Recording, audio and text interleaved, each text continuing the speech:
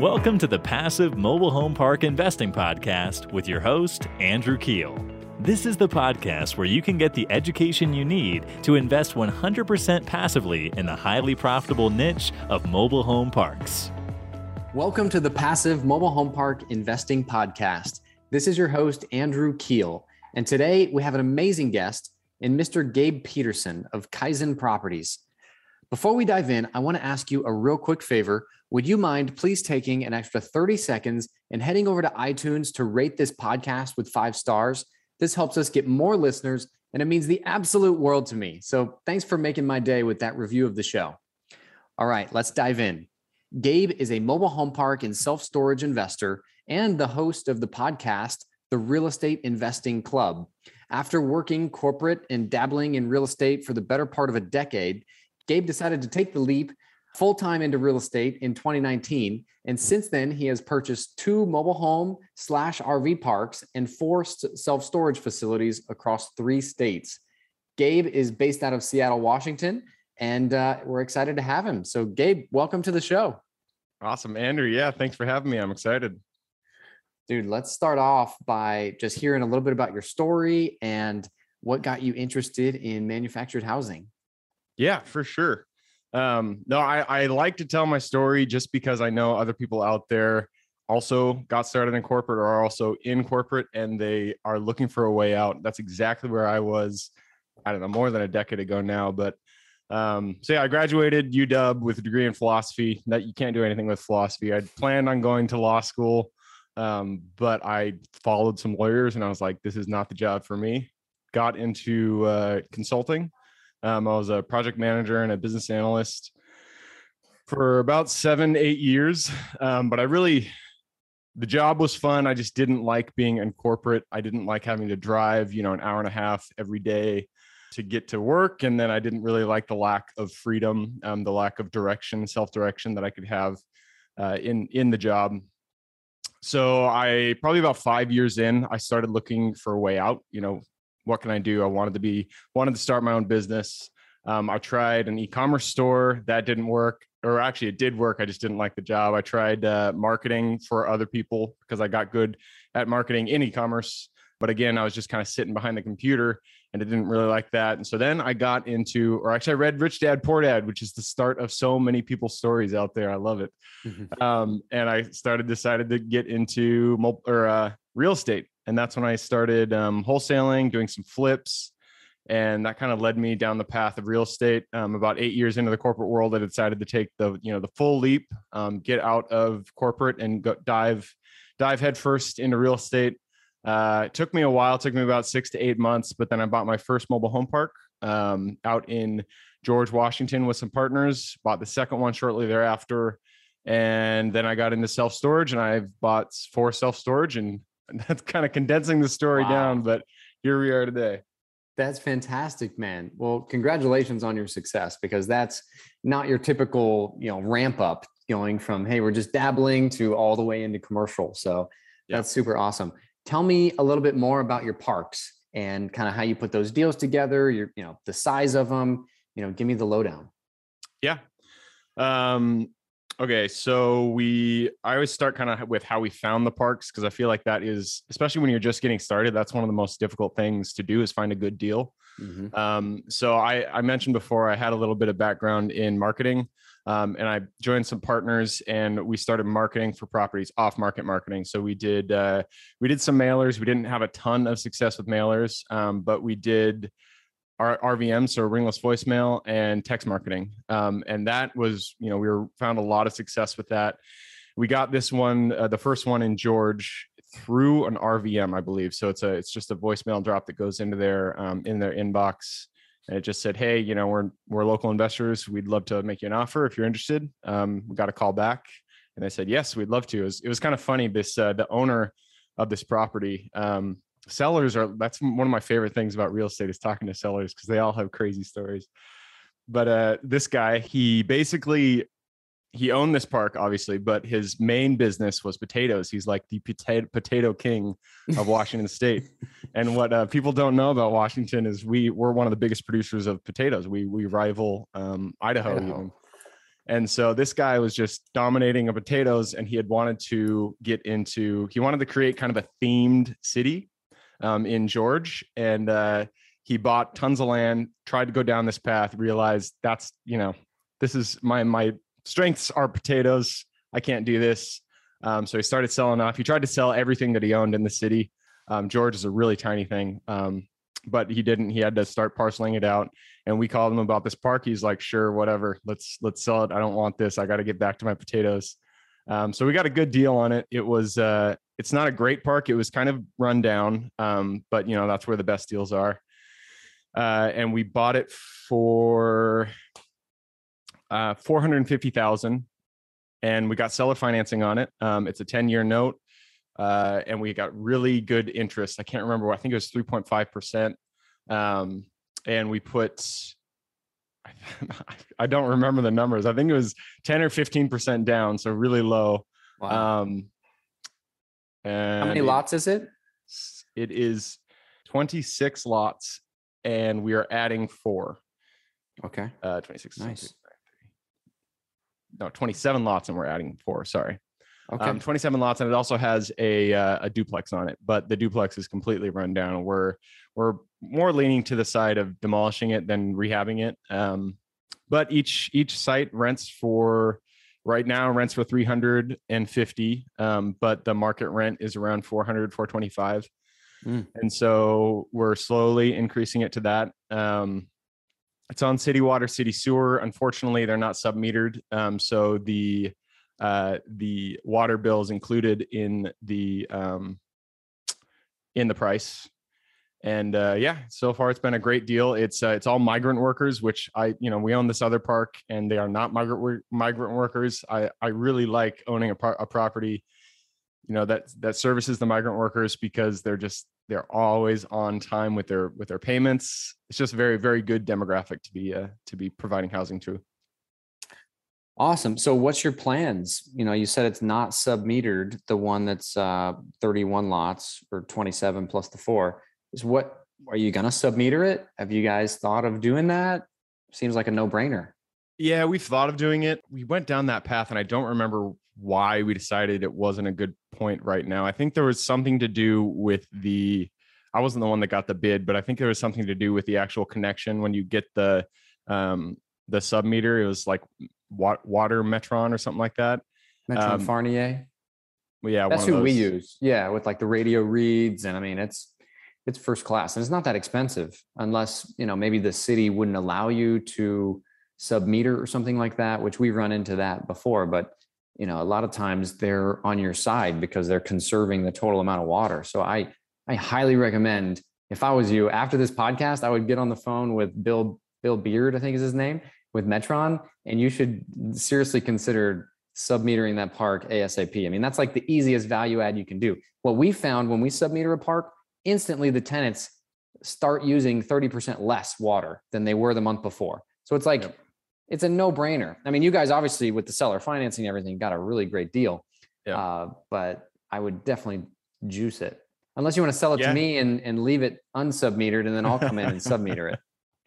No, it is a good idea, and it's something we need to do.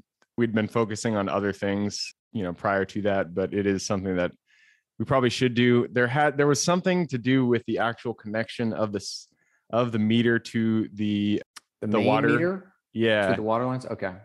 There is some other work that had to be done, and it cost like $20,000. And we were like, nah, we don't want to do that right now. I can't remember what it was, but there was something in there. Gotcha. So that one's 27 lots. Tell me about the other one. You have another one in Washington as well? Yep. And that one's in Moses Lake, which is probably about 30-ish minutes away from the original one. Again, that one we got through RVMs. And again, we got seller financing on it, and it just an absurd deal. He gave us 2.6% interest. Wow. We got it for $650,000, and there are 47 units there. Wow. 9 of them are mobile homes, and the remainder are RVs, long-term RVs. Luckily, both of the parks are 100% full. The Moses Lake one is renting at $450 per unit. Wow. And it also has, it originally was a KOA, or something like that. I don't know if it's specifically KOA, but that's how kind of it functioned. And so the very front of the park it has this big structure on it, like kind of like it used to be like a community space. So the top has an apartment, and so that's where our property manager, who manages both of the parks, she lives there. She has the bottom to herself. She has her office, and then there's communal bathrooms, and then this one is on well and septic, so it's different than the George one, which is interesting because it saves a lot of money. I was always against well and septic when we were learning. We were taught, don't ever buy well and septic. It's a problem. I like it. It saves a ton of money. And we've had to replace one septic system. It was actually pretty expensive. It was like $30,000. But how long have you owned this property, the Moses Lake one? That one we bought in March of 2020. There's still time. Yeah. Oh, for things to go wrong. There's still plenty of time for things to go wrong. Yeah. I just from experience of owning and operating private utilities, it seems like it's not that bad, but not that it can't be, right? It's all how it's maintained. If it's maintained well, it can last. But you definitely have to find a good manager that's going to make sure to keep it maintained and keep the lines clear and all of that kind of stuff. But yeah, that's awesome that you already got those two. And then how do you manage them? Do you just manage them in-house? Yeah. So we hired the property manager and we got really lucky. She is amazing. Property managers, in my opinion, can make or break a deal. And totally. When you get a good one, it's night and day. So she's great. And we love having her. And she manages both the George property and the Willows property, or the Moses Lake property. That's great. Yeah. The on-site management team, if they're good, it makes your life. I'll never forget the very first park that I bought. It was a husband and wife management team. And the husband was very handy. The wife was very, diligent and tech savvy. So it was the perfect match. And she's still with us to this day. And It just was like, if this is what mobile home park, management ownership is like, I want to buy a ton of these. This is great. And then we've run into other hurdles where, not every management team is as good as that one. But yeah, that's wonderful, man. So tell me, what has been the toughest hurdle for you in the business, Gabe? In mobile home park business? I know you have other stuff going on, but Yep. The toughest hurdle. Let me think about that one for a second. Is it management? Is it acquisitions? Is it financing? What would you say? Obviously not the financing, with the seller financing you're getting. Yeah, we got lucky. I know, I've talked to a ton of other sellers, and not many of them want seller financing. I'm sure you've seen the same experience. Yeah. But we got really lucky with those. And so we're happy with that. In terms of the most difficult thing, it's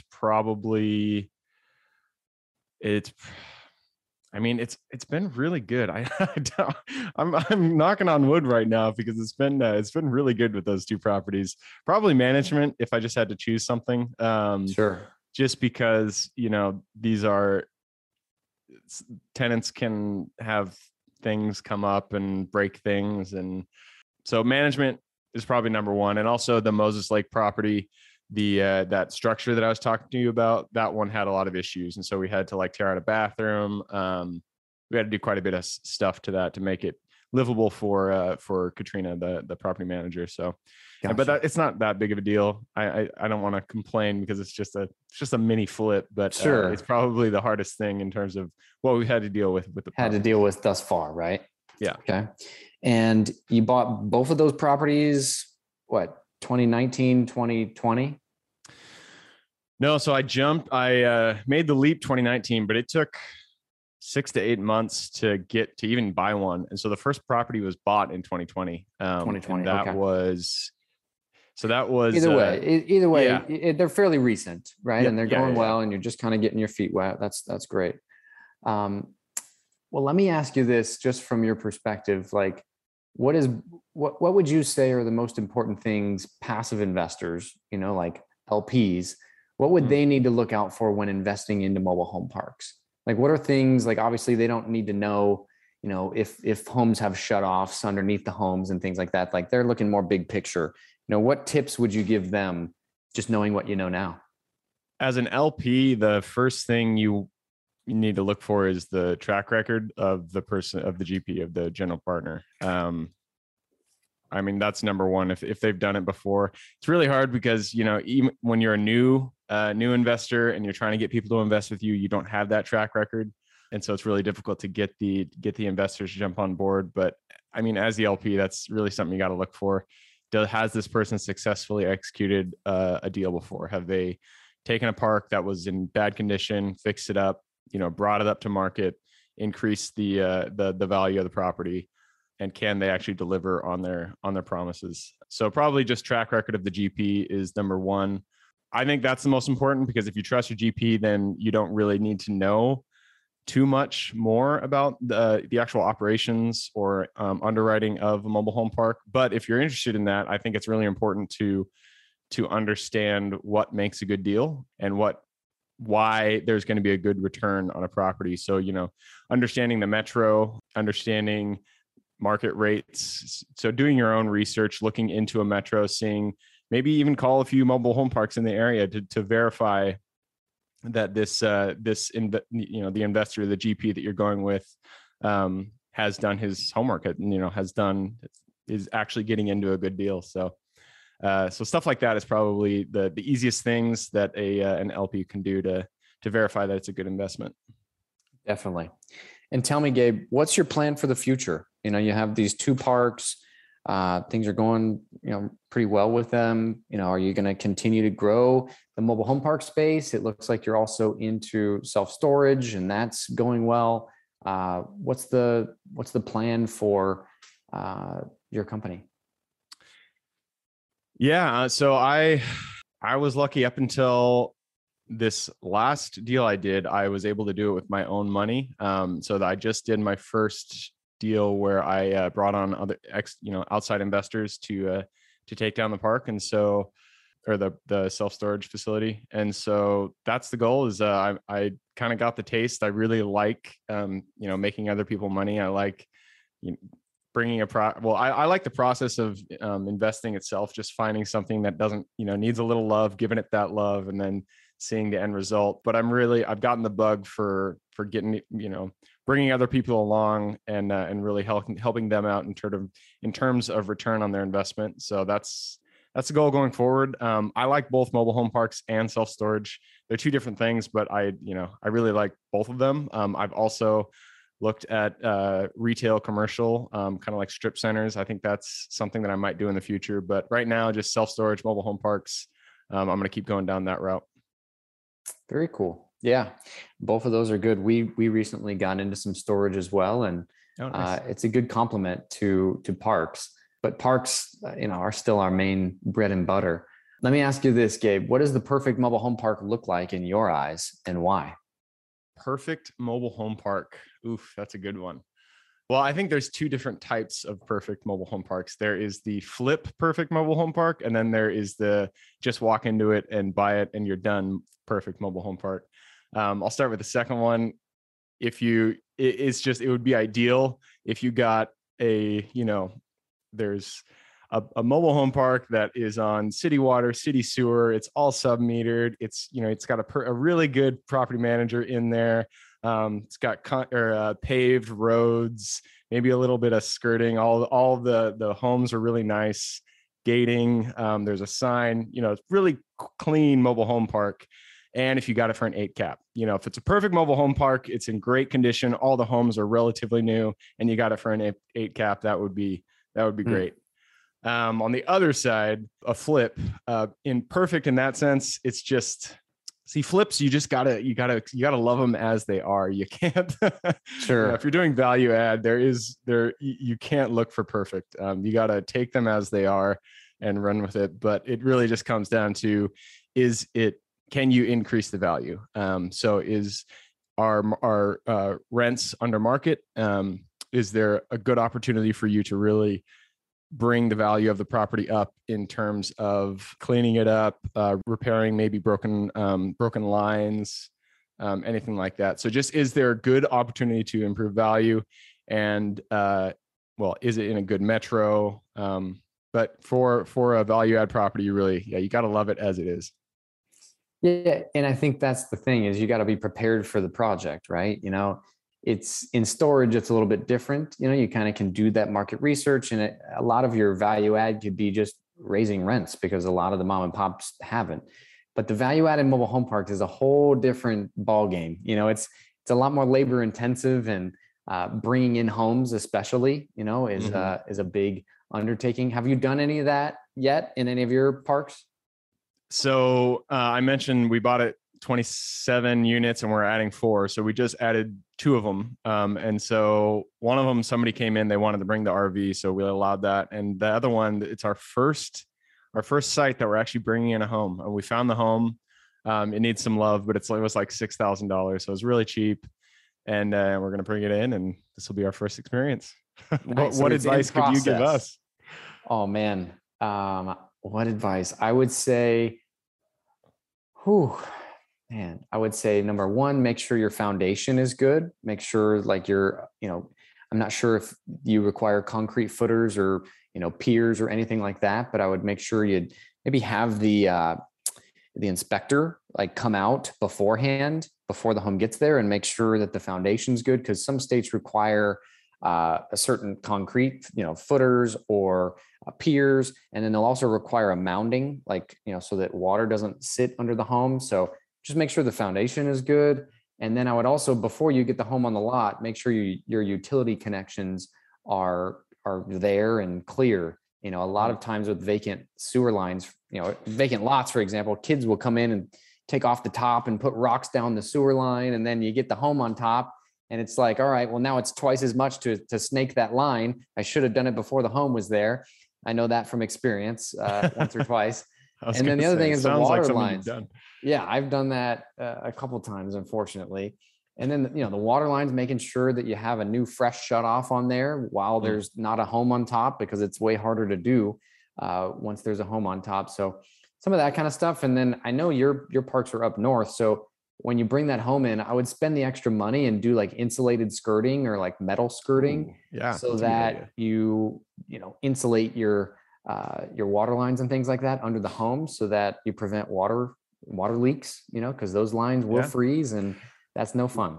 I just learned that there are heated hoses. So you don't have to put heat tape on it. It's just a hose that is heated. And this blew my mind. I was like, that's genius. Over top of the water lines, you just put the hoses over top of it, or it's the actual lines that go from the where it's coming out of the ground into the home.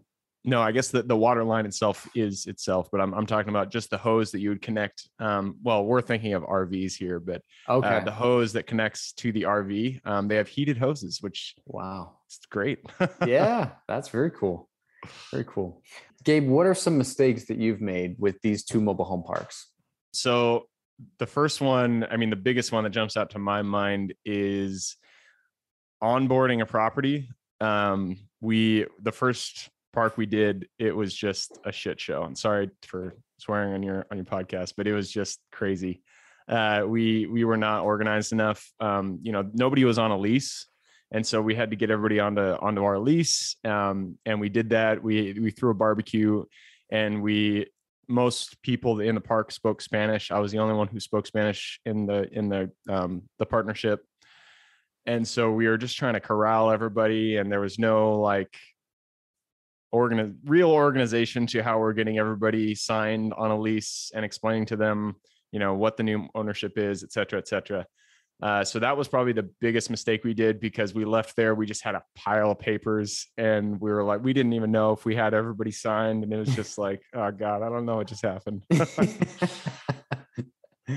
I've been there. And we have a park that primarily is, they speak Spanish, and it's really tough if you don't have someone that's fluent to, communicate. And so we ended up, our on-site manager was bilingual, and she actually translated the whole lease into Spanish. And that was huge, because then they because then they understood the rules and they understood the things that were in there. So, so you're fluent in Spanish? No, Or- that's the other problem. I'm not fluent. Okay.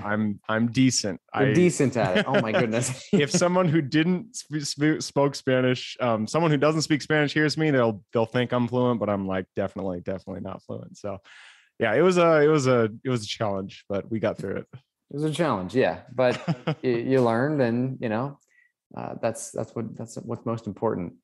Yeah, exactly. Well, let me ask you this, Gabe. What is the value proposition at Kaizen Properties? What makes you guys different, and what would make an investor want to invest with you guys? Yeah, so value proposition, I guess there's multiple ways to look at that, from whose perspective you're looking through. In terms of the customers, like at our self-storage facilities, we're always improving our facilities. And so they're always, when we buy them, we really have high standards for having a quality facility, that has all the amenities that you would expect in a grade A facility, even if it's not an A-class structure. So we're looking to do the A-class service, even if it's not, a double-story climate controlled kind of thing. From the investor side, an LP coming in to invest with us, the value proposition is really the experience. We've 60. I'm sure you've done, I don't know how many deals. I've seen you on social media. You guys are crushing it. You're doing a really good job out there. So you have a ton of experience. But I'm getting up there. We're going on to deal number 6 here, something like that. And so we have a lot of track records, or a track record of excellence. All of our deals have done very, very well. And so that's kind of the value add, is that the deals that we get into are, I don't go into deals that are not absolutely, out of the park great. And so when you invest with us, then you know that you're going to have a good return. That's great. Yeah, I would say that I learned probably 80% of what I know on the first 5 parks that we bought. Yep. It was like the first 5 was like this drastic learning curve of just like taking everything in. And then since then, there's been little tweaks here and there, but those first 5 were like the most important. Drinking from the fire hose. Yes. Yep. Definitely. How many of you, if you don't mind if I ask you a question, how many parks do you guys have in your portfolio? We have 33 parks in our portfolio doggies. now. Wow. Yeah. So we've been blessed, and things are consistently growing. We purchased 10 this year. So it's been a really good year for us. We're really blessed. And, some of them are pretty big value add projects. So we're, facing supply shortages and tough getting contractors and things like that, which I'm sure, you and other investors are facing the same struggles. But I'm really proud of our team. I couldn't do it like if it was just me. The team is what has helped us get there. Yeah, absolutely. So, well, awesome, Gabe. How can our listeners get a hold of you if they would like to do so? Yeah. So the best way, Kaizen's website is kaizenpropertiesusa.com, or you can go to the podcast, and that's therealestateinvestingclub.com. Awesome. Well, thank you so much, Gabe, for coming on the show and adding value to our listeners. That is it for today, folks. Thank you so much for tuning in. All right. Thanks, Andrew. Hey, are you getting value out of this show? If so, would you mind please going over to iTunes and leaving the show a quick 5-star review? I have a goal of hitting over 100 5-star reviews by the end of 2021, and it would mean the absolute world to me if you could help contribute to that. Thanks ahead of time for making my day with your 5-star review of the show.